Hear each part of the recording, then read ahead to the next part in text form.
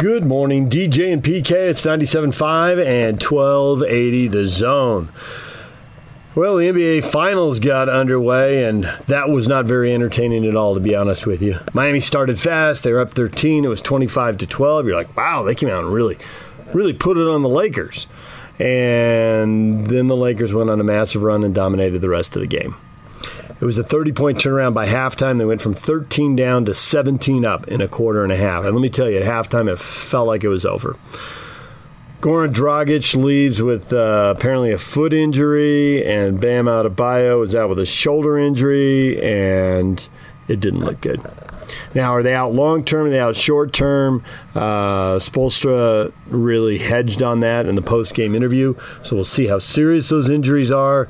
But they're really, outside those first 6 minutes, there just wasn't much that looked good for Miami. I mean, the Lakers really did whatever they wanted to do. They just dominated. They took that 17-point lead. They pushed it up over 20, and I was off watching baseball. I mean, it was just the Lakers had them.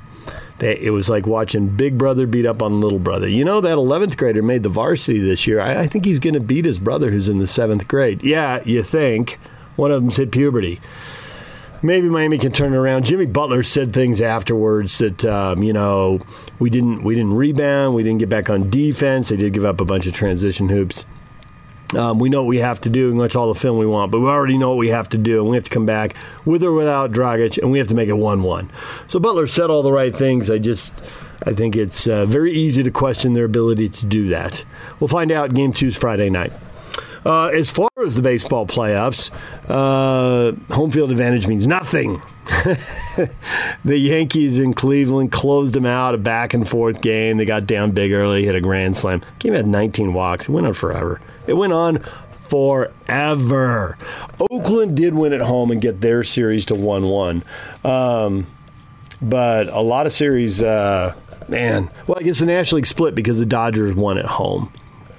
They got it done at home. The Padres did not. The Cardinals got them for 4 in the first and then beat them 7-4. Base running blunders from the Padres. It was horrible. I don't even want to get into it. Anyway, same guy got thrown out twice on the base pass. Bad. Very bad. The Dodgers got it done. The Reds went 1 for 12 with runners in scoring position. That's never good. They got beat by Atlanta in 13 innings. And Miami went in and beat Chicago. So we in the American League, we've already got some series coming to a close. Minnesota has lost 18 playoff games in a row, and Houston's already sent them packing. And then the Astros, what are they going to say about us now? Hey, you were under 500 for 60 games. Shut up. Congratulations. You beat a team that always loses in the playoffs. We'll see. A lot of you guys didn't hit a lick without the trash can banging, telling you what was coming. My gosh, the ego on the Astros. It is so easy to root against them.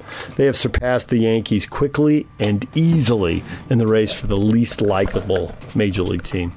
All right, DJ and PK, it's 97.5 and 1280 The Zone. We got some college football to get to next. Stay with us. Take the Zone with you wherever you go. Let's go. Download the all-new Zone Sports Network app on your phone and get live streaming of the Zone as well as podcast editions of every show. From Salt Lake to Shanghai, Provo to Portugal, or Ogden to Oslo, wherever you go, we'll tag along. Let's go. Download the new Zone app by searching Zone Sports Network wherever you shop for apps. It's the Zone Sports Network app from 97.5 1280 The Zone and the Zone Sports Network. Good morning, DJ and PK. It's 97.5 and 1280 The Zone. All right, time for a little BYU football. Time to hear from BYU football coach Kalani Sitake. His guys are 2-0. They're playing Louisiana Tech Friday night.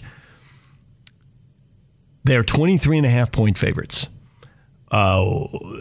That is a massive margin. But when you see the fact that Tech's giving up 34 points a game and you see how the BYU offense is scoring, you're thinking, how in the world is Louisiana Tech going to slow these guys down? It really has to be turnovers because it doesn't look like they can stop them 3 or 4 plays in a row.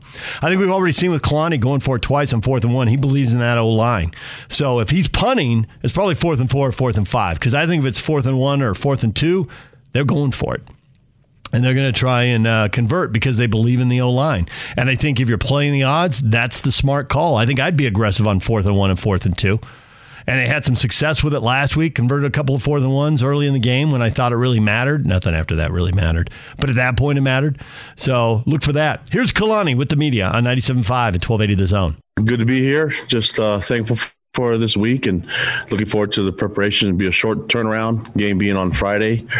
Our guys are excited. Watched all the film on Louisiana Tech, and they're a well-coached team. Skip Holtz is a great coach. He's been there for a number of years, so they have their identity, their culture, everything's in place. Looking for the matchup against a really experienced team. They have a lot of returners, had a lot of success last year, won 10 games, and beat Miami, that's tearing people apart right now, to beat them in the bowl game. So we know we're getting a quality opponent coming into our house, and we know we have to get some things done, and looking forward to our preparation today. But we see some of the things that they highlight, their speed and athleticism, and they have some big guys up front. So it's going to be another test of our toughness and the physical part of the game. So looking forward to the matchup, and just excited to be playing football. So I'll take any questions you guys have for us or for me. Kalani, we're officially about a month into the season now. You've only played the 2 games, but you've been through a lot of adversity. What have you learned about your team through this first month?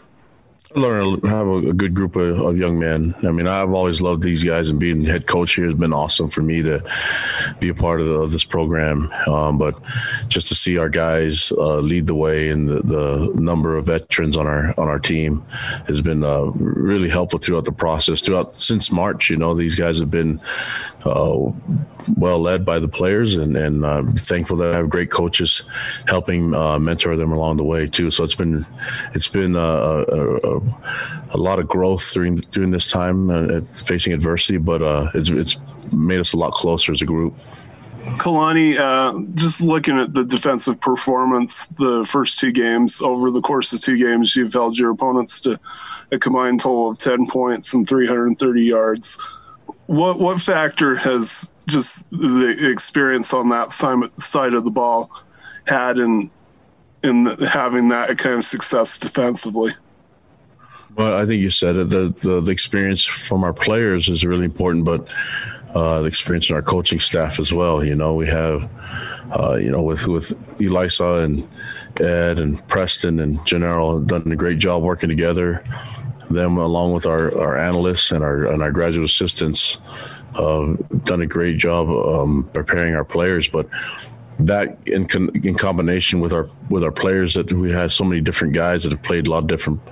I mean, I say we're a veteran group, but you still look at a good bulk of our linebackers are still sophomores, and so, but they played a lot of games, and so just the experience and the maturity and the leadership that we're seeing that I'm seeing as a head coach from the coaches and the players, it's something special. So hopefully we can keep working on it and keep getting better. There's still a lot of things that we got to improve on, and some things that we can do differently defensively that I think will make us even better. Still upset about the 7 points and the 3 points that we gave up. So I think that's the way you're supposed to approach it. How do we get those plays up, and where are we giving up some plays, and where can we, maximize the strengths that we have and build upon it and get better. Hey, Coach, I don't know how well Skip Holtz, maybe on a personal level, but can you just talk about being able to coach against a guy who has so much experience at the college level and kind of the name to go along with that as well? Oh yeah, I've had. We do a lot of our coaches events, and I've been around him quite a bit, and I've been really impressed with his leadership style and his way to connect with just regular people, and then watching him. I mean, it makes a lot of sense, being the son of a legend, right? And so I think more importantly, though, you see the things that he's done as a coach, especially at La Tech, and the identity that they have, and then being able to get the most out of his players. That's where you can really tell what a coach has been able to accomplish, and the things that he does with his team, and the toughness, the basically their big playmaking ability. I mean, they scored a bunch of points this last game, and they're a resilient group. They were down early against Southern Miss, and they came back and won that game. And so that's indicative of the great leader and starts from the top as a head coach. And I think he does a great job at it. And he's put together a fine staff. And so, I mean, that's a lot of admiration for the coaches out there that coach their teams, but someone that's been able to do it for a while. I think he's in his 8th year now there. And that's really impressive, the things that he's been able to do as a head coach there. Kalani, do you or your coaching staff have to talk to your players about providing their own energy and their own hype since there are no fans in the stands? And if you do, what ways have they been able to do that other than the dancing, I guess, which is getting a lot of play? Hey, we're gonna turn up the notch on dancing even more now, just because everyone's giving it so much attention. No, I think just want our guys to enjoy the moment, man, have fun with the game, and that's for the coaches too. You know, this is. We all got into this business because of the game and the sport. We love it and the competition, and so we're just trying to keep our guys loose. And I don't think there's anything specific that we talk about. I know that I focused on trying to help the players, you know, teach them some dance moves. We went with the Cabbage Patch this last week, and I just thought that it would be fun to teach them some old school moves that we did back when I was younger, you know. And but just wanted to. I mentioned the players that it's only for the sideline, not on the field. And I noticed Isaac Rex did a little bit of it, and so I'm going to have to talk to him about listening. But I mean, we have a good group of young men, and the energy that we have, they do that all the time. It's been like that often, you know, on the sidelines. It's just easier to notice it now because there's no fans. I mean, that's you know, when you look at a regular game and they usually go to fans or the reaction the fans are giving you, whether it's good or bad, and now there's nothing out there. The only place they can go is to our sidelines or the other team's sidelines. But that if you watch college football, the sidelines have been going crazy for years. It's not just this year we're getting a lot of attention because there's nothing else to look at, you know, and that's in the NFL level too. So the guys love the game of football, and it's exciting to compete, and our players are very thankful for the opportunity that they have to play in this game, and I just wanted to make sure that they take every advantage of it, even the sideline demeanor. Kalani, you guys have had success moving guys to different positions throughout your tenure at BYU. I wanted to ask you in specific about a guy like Caden Haws. He played offensive line down there in Arkansas, comes to BYU as an offensive lineman, but now he's a backup nose tackle. What made you think he could succeed at that position, making that switch? Because he's tough and he loves football and he's strong, you know, and that's I can coach tough guys. That's an easy thing for me to do. And so when we know we have depth in a lot of different places, you know, we thought Caden Haws could really help us out, especially with us missing some guys at the D-line and also having some guys that were kind of nursing some injuries in the offseason. It seemed like a good transition for us to go with. And then I just love the fact that he's a tough kid. He played really well in this last game, you know, and he's starting to come into his own for a guy that hasn't had a lot of experience playing D-line. It's because he's tough and strong. If you could see this kid work out in the weight room, then you would understand why Coach Tuyaki was chomping at the bit to get him on D-line. And so he fits the personnel there, and I think he's got a big future there for us. Kalani, one of the buzzwords coming into the season was maybe identity. After 2 weeks of some really impressive play from your squad, do you feel that identity in all three phases has been established now in your program? I think that's something that you still keep working on, you know, and it's like the concept of nicknames. You never make up your own. Right. And so the same thing with identity. I think you let your opponents dictate what the identity was when they face us. And so we'll worry about just trying to do some of the fundamental things that we try to do as a program, and the accountability, and focus on some of the things that we feel are strengths. And then we'll let others decide how they felt when they played us, if the identity was present or not. And so we'll just keep working on everything. Right now, we're focused on trying to get this Louisiana Tech game going and prepping for them. They're a really good team, and so we'll let you guys and everybody else decide whether or not the identity has been placed. Hey, Kalani, I'm just curious if you could describe how difficult these weeks are in doing game prep, not knowing if you'll have a full set of players in this pandemic era. Just what's that like for a coaching staff? Yeah, I mean, it's a little different. I mean, it's way different, actually. You just have to kind of factor in who could possibly. Now you're doing a depth chart and you're trying to get practice ready, and then you're still having to decide that anxiety of the stress of a test result, and then you're dealing with contact tracing. You're trying to space guys out so that doesn't become an issue, trying to keep it a low risk environment so that it only affects that person that tests positive. And then you have to decide whether or not you can get other guys working in different places. So we have to cross-train a lot more now than we ever have before, meaning guys playing different positions. We feel like we have a good group. I'll give an example, a good group of backers that can play more than one position, but it doesn't allow you just to let them settle in that one spot, because you have to deal with COVID testing. And then when you get close to it, you get to game time and you kind of settle into it. But that does add a few change-ups that you don't plan on, and a little bit different than what most coaches would do. We usually do that in spring, where we cross-train quite a bit, but now it's just part of everyday football, in college football in the year 2020. Then I just wanted to ask about the running back situation, and it just seems like you guys have been cursed with running back injuries. Is that just a fluke thing, or can you put a finger on why, for some reason, you've had to go through so many? Well, I think, game of football is hard to predict, and the guys train really hard in the off season. We go through training in fall camp and practices. And so you have these injuries that happen, and some of them are pre-existing injuries. For example, Chaz Ayu, the injury didn't happen this year that's going to force him out for the season.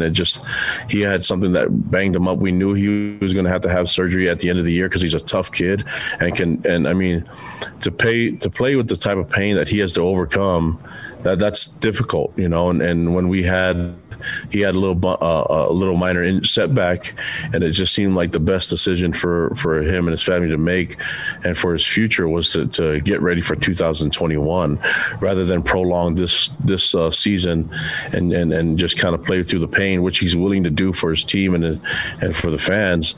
But when it all came down to it, I think we had to discuss what's the best thing for the longevity of his career and also looking into 2021. So he'll be back a lot faster and have more time in the off season to prep for that next season.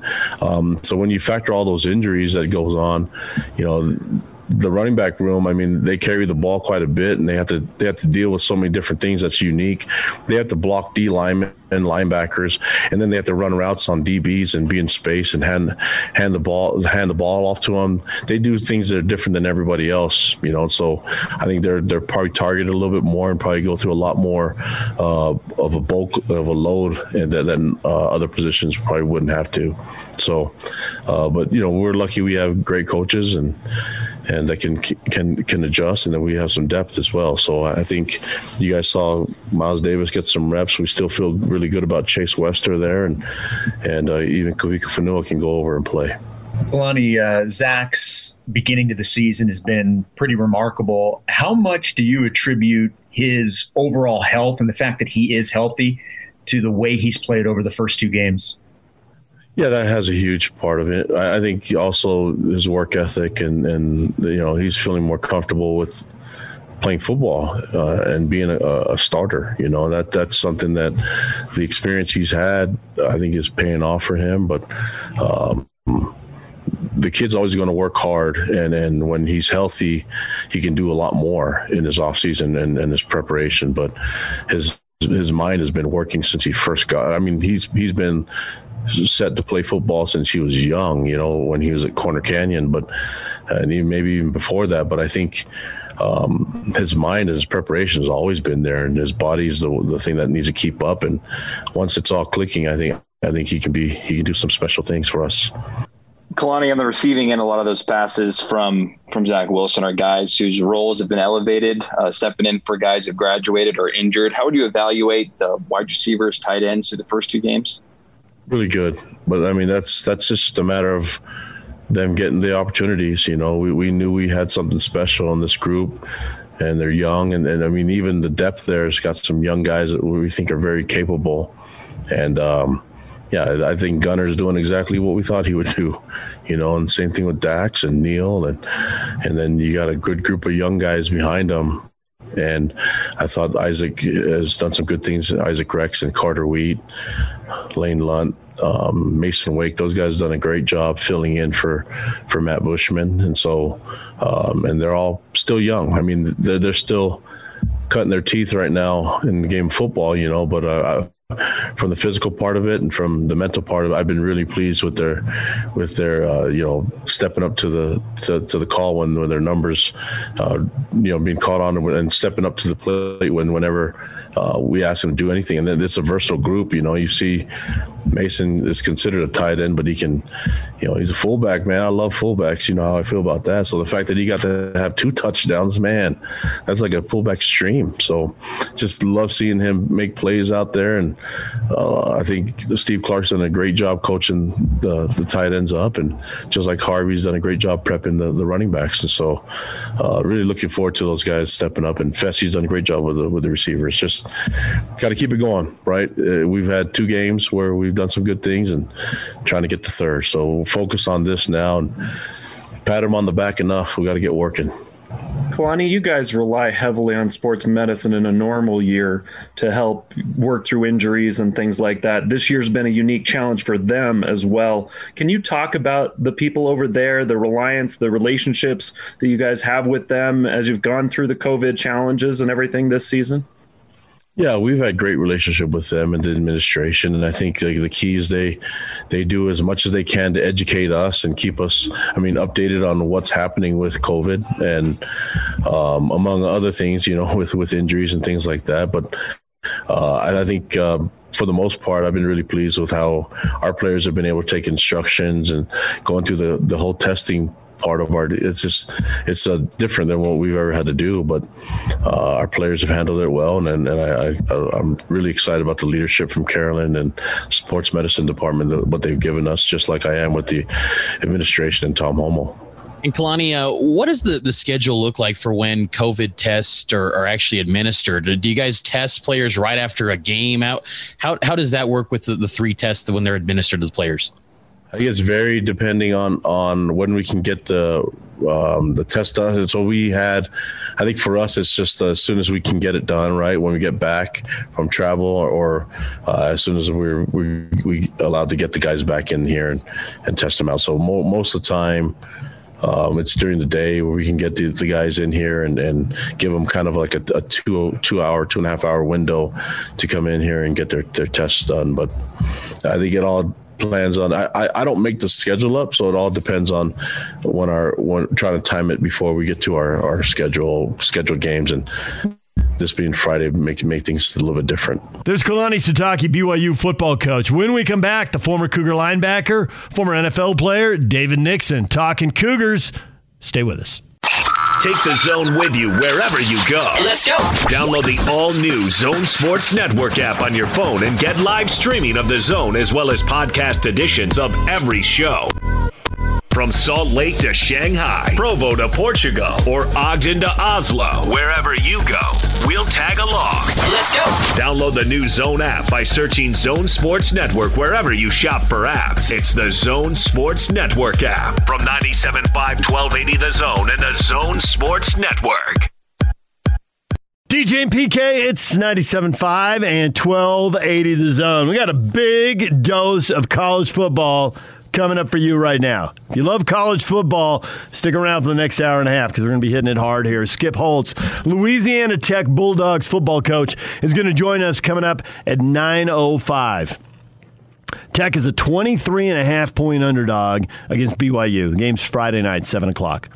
And there are a lot of things to analyze. I think a clear and obvious strength of this Cougar football team is the offensive line. And I know that's not sexy and that's not exciting and that's not really what you want to spend a lot of time talking about on Sports Talk Radio because offensive line doesn't really motivate a lot of people besides Hans Olsen. But when your offensive line is that good and you can push one team up and down the field and then pass protect while your quarterback throws for almost 400 yards in the next game, you got a pretty serious advantage here. And there is one problem for Louisiana Tech that I think the offensive line is going to complement quite well. And I think that is the reason that BYU is a 23.5-point favorite in this game. So we'll talk with Skip Holtz about that. He'll kind of lay it out. He knows where he's got a problem on his team, and he knows why he's got a problem, and he'll spell that out for you coming up at 9:05. DJ and PK, it is time to welcome in David Nixon, former BYU linebacker. He joins us on the T-Mobile special guest line. T-Mobile and Sprint are coming together to build the best wireless company around. Visit T-Mobile.com for online services and local store availability. David, good morning. DJ, what's going on? Well, we're here to talk about a game where BYU is favored to squash somebody for the third straight game. And I'm wondering, as a former Cougar, do you really enjoy that, or is it, you don't want to say it out loud, but it kind of bores you? You know what? A little bit of both. I think I err on the side that I really enjoy it. I mean, listen, this fan base has been through the up and downs of losses to UMass and Northern Illinois, and last year Toledo, USF. And so, if anything, I think this fan base loves the fact that BYU is going out there taking care of business against teams that they should go out there and single-handedly win. And they're doing just that. So I think I err more on the side of I enjoy this. But I will tell you this, with the schedule that BYU has, if it continues to happen, it's going to get a little boring throughout the season if they continue to roll the way they're rolling. But in the meantime, it's been fun to watch. So I wondered about Louisiana Tech, but they played a couple games here. They've given up a lot of points. They're giving up 34 points a game. That's just through 2 games. And one of the games, they gave up a lot of points to Houston Baptist, but they were scoring 66 points. I don't know how much intensity. When you were out there in a game and the offense was just scoring at will, did the defense ever lose its edge? Not you personally. You would never do that, David, but did some of the other guys lose their edge? Yeah. No, actually, in fact, I think it did the exact opposite. I think as a defensive unit, if you're watching your offense just march up and down the field, put points up, it energizes you as a whole, as a unit, and it makes you want to go out there and get the ball back in their hands as fast as possible. In fact, I remember that happening my senior year when we played UCLA. I think we beat 59 to nothing, or I think we maybe let a touchdown late in the game. I can't remember what it was, but it was something crazy. And it was one of those things where, like I said, we continue to feed off each other, and it's hard to explain, but it's a really cool feeling whenever all sides of the team are clicking. Because once again, during the week in practice, the defense and offense, you've got your scout teams going, so you really aren't practicing much together. Yeah, you'll do some one-on-ones and maybe do some 11-on-11 late in practice, but for the majority of practice, defense is on one side of the field and offense is on the other side doing their own thing. And so when game days roll around, it's kind of one of your first opportunities to be together as a whole team and to have the same objective and goal, and that's to go out there and whoop that team across from you on the sideline. And so I think you feed off each other and you start to build that momentum, and you can kind of see what the result is. But I will say this: I was at the stadium, and it was a weird feeling being there, but I will say the BYU did a great job of kind of creating their own energy on the sideline, creating their own buzz, and you could hear all the BYU guys yelling and hooting and hollering, and of course you saw the dancing they did on the sidelines and all that stuff. But that's something this year that with COVID they got to go out there and pump each other up. So while the defense is out there balling out, the offense hopefully is on the sideline cheering them on, and vice versa, and creating that kind of crowd noise, if you will. David Nixon, former BYU linebacker, joining us here. So I'm curious, as you watch the BYU offensive line push people around at Navy and make the game really easy to win, and then pass protect for a quarterback who's throwing for almost 400 yards. So they're showing, hey, they can dominate in different ways. As a former linebacker, when you're facing an offensive line that's got that kind of advantage, what do you expect your defense to do? What could you throw at an offensive line that's that kind of advantage to get your team back in the game? Because when you're getting dominated like that by an offensive line, you're usually in trouble. Yeah, listen, if you're opposing defense right now, it's one of those things where you just got to pick your poison. I mean, the problem is if you stack 7-8 in the box, then Zach's shown right now the ability to do the play action, and he's very decisive and really accurate right now. So if you're opposing defense, it's tough. You've got to figure out a way to disguise some things, I think Zach is still working on that. I think if you can bring safeties and backers and switch it up a little bit, then you maybe can try to create some of that confusion. But if you just try to line up against BYU's offensive line right now, I mean, this offense is averaging 5 yards per carry right now through 2 games. I mean, it's just and when you go back and watch the film, it's purely that offensive line the Surds are getting. I mean, no doubt Algier and Katoa have been playing well, but these guys have huge holes to run in. I mean, you watch that offensive line just wash down that defensive line, and of course the running back has a cutback on the backside, and it's pretty impressive to see. I mean, I don't think BYU's had an offensive line like this in decades. I mean, it's something that, as a collective unit, you always have one off guy that's been pretty solid, but as a unit, this offensive line has been pretty impressive so far. And once again, keep in mind who it's against Navy and Troy. But what I like about this team, and people keep saying that, it's Navy and Troy. But what I love about this BYU team is what I alluded to at the beginning of this segment was, in the past, BYU would kind of play down to their opponents and play up to their opponents. I mean, look at USC last year. You looked at Wisconsin years past. They'll play up to their opponents, but also play down. And that's not happening this year. This year, they're going out there and taking care of business and winning decisively. So I think that's what has all fans encouraged is the fact that you don't have a 24-17 type game this year. These are blowouts, and they're doing it on all sides of the ball. So you played, obviously, in the NFL for a while. How much more elaborate do defenses get there? How much more complicated? I mean, are you hitting quarterbacks with zone blitzes that they never see in college? Is it, if not Louisiana Tech, is there some team out there that would do something like that? Yeah, I will say the NFL, the defenses were much more complex. And mostly it was because you're facing offenses that are more complex. And so anytime there's a shift or a movement, there's a completely different check on every single one of those. And so, I mean, listen, it's your job, right? So you better be in the film room and in your playbook understanding what your defense is doing. So that's understandable. But if you're Louisiana Tech, I will say about Louisiana Tech, having watched some of the film on them from their last few games, this is a team that's pretty similar to Troy in the sense they like to spread it out and air it out. But I will say the personnel and the players themselves are much more skilled than Troy was. And so I think this Louisiana Tech team is not going to be as easy and as much of a steamroll as we saw with Troy last week. But at the same time, it's a team that gave up they got over 400 yards to Houston Baptist, and they have some vulnerabilities on their side of the ball as well. So I think BYU continues their route and what they've been doing, but this isn't going to be as much of a cakewalk this week. So we'll kind of see how it all plays out. Vegas disagrees with you. 23.5 points suggests cakewalk. Yeah, especially I think Troy's was like 14 or something. 14, 15, yeah. Yeah, I think. I mean, personally, I think Vegas is jumping on the bandwagon of just seeing what BYU's doing the first 2 weeks. But I honestly do think this Louisiana Tech team is more skilled and more talented than the first 2 opponents BYU's faced.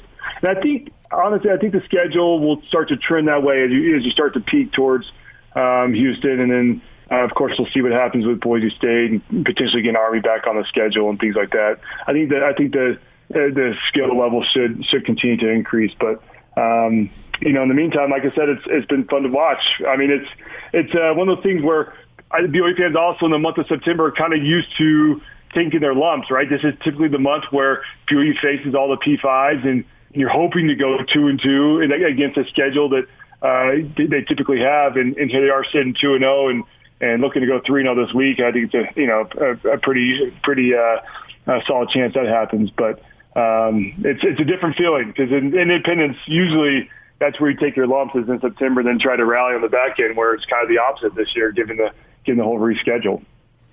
I am really curious. Houston has obviously had both good teams and bad teams over the last 5 or 6 years. And they had a coaching change and all that. And so I don't know how good they are this year, but it's so weird. Every week I want to see their game, and then every week their game is canceled. They've had 5 games canceled in 4 weeks. So when you're looking for a difficult BYU opponent, somebody who's got a little name, a rep, obviously getting Boise State on the schedule, I think it'll happen. I can't guarantee it, but I think it's likely. And Houston's another chance, but I literally have no idea because I haven't seen Houston play because they haven't been able to play a game yet, which is the weirdest thing. Yeah, I think we're all in the same boat. I mean, traditionally, Houston, Houston's one of those schools like an SMU where they pick up a lot of the scraps in Texas of the talent that doesn't get picked up by A&M or UT or TCU or Texas Tech, and they kind of fall to a team like Houston.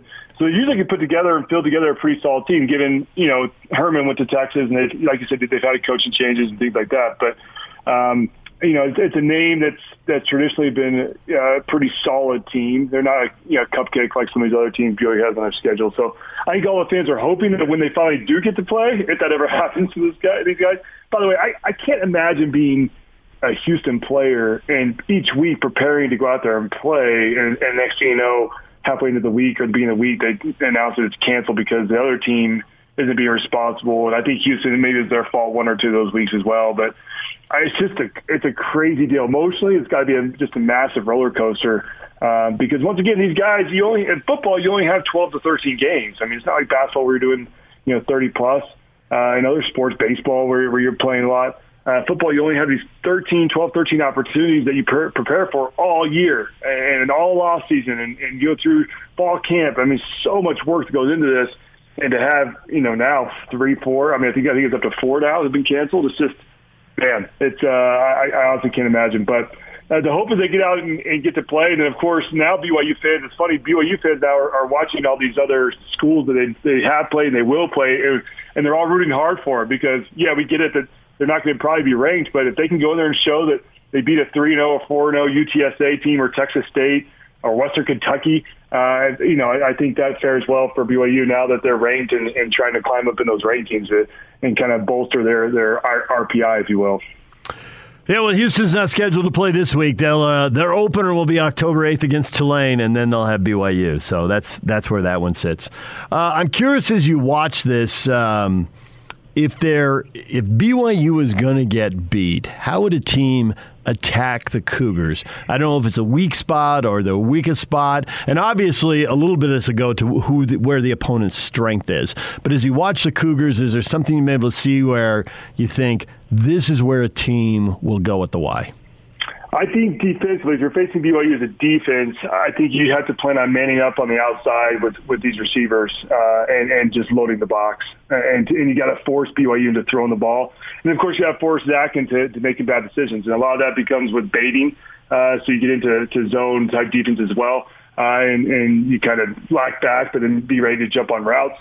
But you've got to stop the run against this offense because the thing is when you go back and watch the film of BYU's offense, they do a fantastic job of play action. And then Zach has all day in the pocket. The backers suck up, and he's done a great job of hitting those deep digs across the middle. And then, of course, he has all day back there, so a lot of the go routes were there. There's a slant and go to, I want to say it's Dax Milne on Saturday that he hit for a touchdown. So those are some things I think defensively. Offensively, you're facing BYU. You got to start with blocking Kyrus Tonga up front. I mean, Troy struggled doing that, and it resulted in 2 sacks with Kyrus. And then, of course, the rest of the team, you had Batty had a sack and Zach Daw had a sack.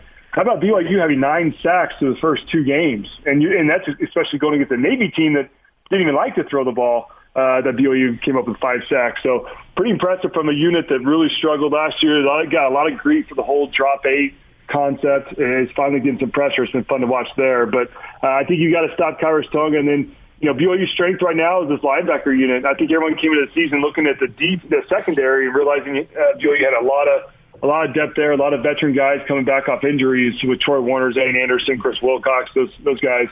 But this linebacker unit has really shown up, and I mean, they're ultimate playmakers. So the front 7 for me is something you'd have to scheme and try to attack. But I mean, obviously, the coaches on the other side of the ball are getting paid to do that. They still haven't found a way to make it happen to the first 2 games. So it's not an easy task to do. But if I were a coach, that's probably what I would go after. But it's like I said, it's fun to watch this BYU team be a complete unit. I think in years past, you'd have the defense would be playing really well and offense would struggle and vice versa. And shoot, even special teams. You look at Jake Oldroyd with that 54-yard field goal at the end of the first half. I mean, I can't remember the last time I saw a 50-plus yarder made by a BYU kicker. I mean, so I know all you fans, that's something standard for them with all the great kickers they've had. But for BYU, it's been something that's been lacking in the years past. So nice to see a weapon there as well. So really rolling on all 3 phases.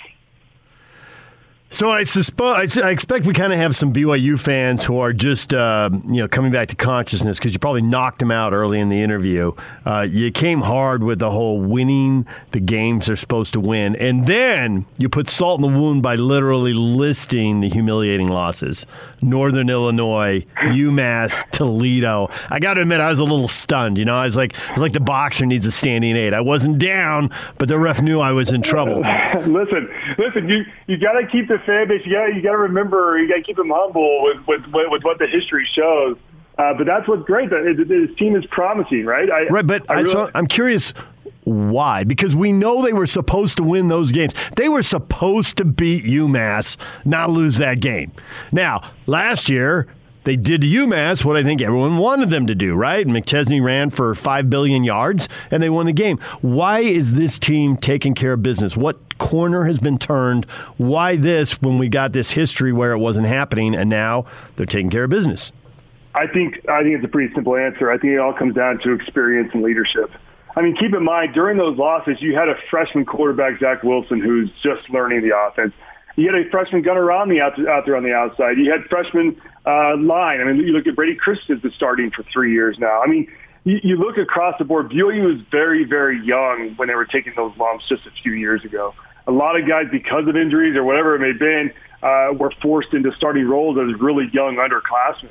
And Kalani's mentioned this, that they kind of looked forward to this year and next year really as the years that they've, finally the rebuild is coming around.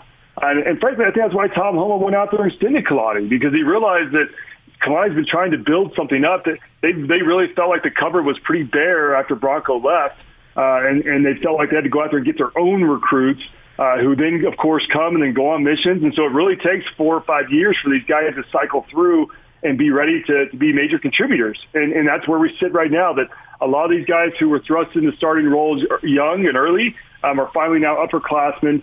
They've got that game experience, and now they're, now it's results on the field with the way they're. And so it was just a really young team. And of course, I hate that excuse. As a former player, I hate when coaches say, hey, it's just a really young team. We're trying to learn. But it's the truth. If you don't have senior leadership, if you don't have that type of experience, you've got a whole bunch of freshmen playing, you're not going to be a great team. It's just how it is.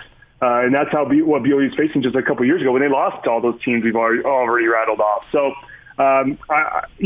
it's a bummer that this team, a team that, really Kalani's been working on, like I said, since he's really been here, has this type of schedule, because I think it would have been a special season. And it still could be a special season, of course. But I think it would have been fun to see what they could do to showcase their talents against better teams. But it is what it is. And once again, they're taking care of business against teams they should, and then winning decisively and putting up a lot of points. And I think obviously the whole country's taking notice with the ranking they've got. But it's I think the reason we can't talk about the past at this point is because we see what the future holds, and you see an offensive line unit that's got a lot of depth and a lot of guys that played and will contribute. You see Zach Wilson's a junior, and he's got now a couple more years. You got Tyler Katoa, Gunnar Romney. I mean, there's just a lot of talent there that they're starting to build, and now it's building depth. And I'll say this, kind of last thing about this. The great thing about this current BYU team is now you've got a lot of upperclassmen that are playing, and it now allows the freshmen and sophomores to really start to grow into the system. They don't have to be thrust into starting as a freshman and sophomore, but they can sit there and learn behind these veteran guys. And then when their numbers call, when they're a junior and senior, now they're ready and prepared, and they've had enough looks in practice, et cetera, to be able to come in and play. And you won't have those growing pains like you had at the beginning, that Kalani had at the beginning when he first came in. People ask me, do you like doing radio more or do you like doing TV more? I get that all the time. And the answer is there's cool things about both that I enjoy, and both lack something that I get out of the other one, right? So it's a good fit. And one of the things about radio is you don't see people's body language. Sometimes you catch the tone of the voice, but it's easier when you have the video and you have the body language as well. And I think people say a lot in nonverbal communication. You get a lot from more than just the words. So with Kalani, I've seen a couple media availabilities that have really shown different sides of his personality. One that we see all the time, one that we don't see a lot. But it's there because if it weren't, he couldn't have worked for Kyle Whittingham for a long time and had a great relationship with him. That's business, down to the facts, no BS. It's like this, Kalani. And a lot of time he comes out, like he did after the last game, and I'm curious what you think of this. When the Army game was canceled, that was no BS, it's like this, Kalani. And we don't see that a lot, but he was really to the point. He was on point. He was answering difficult questions, and it was like this. This is how it is. And I love seeing that Kalani. The Kalani we see a lot is the post-game Kalani. Hey, the guys are playing hard. They're playing for each other. They really love each other. And I know he says that for multiple reasons. And I know there's some truth to it, and it matters in a team and in a group that you have that vibe. And I think it really pays off in recruiting. And so I know why he says that. I'm curious if you think he overplays that or if you think it's really important and you're glad he kind of has that post-game session that he had after the Troy win. Because honestly, I like that press conference. I didn't like the Army cancellation, but I really appreciated the way he addressed that head on. I'm not as much into the fluffy Kalani postgame, but I know there's a reason for it, and I'm wondering how you feel about it. Yeah, listen, I think the players are playing the way right now as well because of Kalani. I think he's very straightforward. I think he's honest with them. And as a result, I think they rally around him. And I remember him saying, I think I mentioned here on the show last week as well, the players asked him this year, they're like, hey, we want you to be more animated on the sideline. We want you to be more dancing and things like that. And he mentioned that in one of our interviews with BYU-TD, and sure enough, that's what you get from him. You see him dancing all up and down the field. In fact, we were breaking down some film yesterday on our show after further review, and there was a play where Isaiah Kafusi almost had an interception. If you recall, it tipped off the receiver and went right into his hands, and he dropped it. And the Kalani was on the sideline just going crazy. I've never seen a coach, honestly. He's done a lot of dancing and a lot of crazy stuff, but he was just going nuts that he didn't get the interception.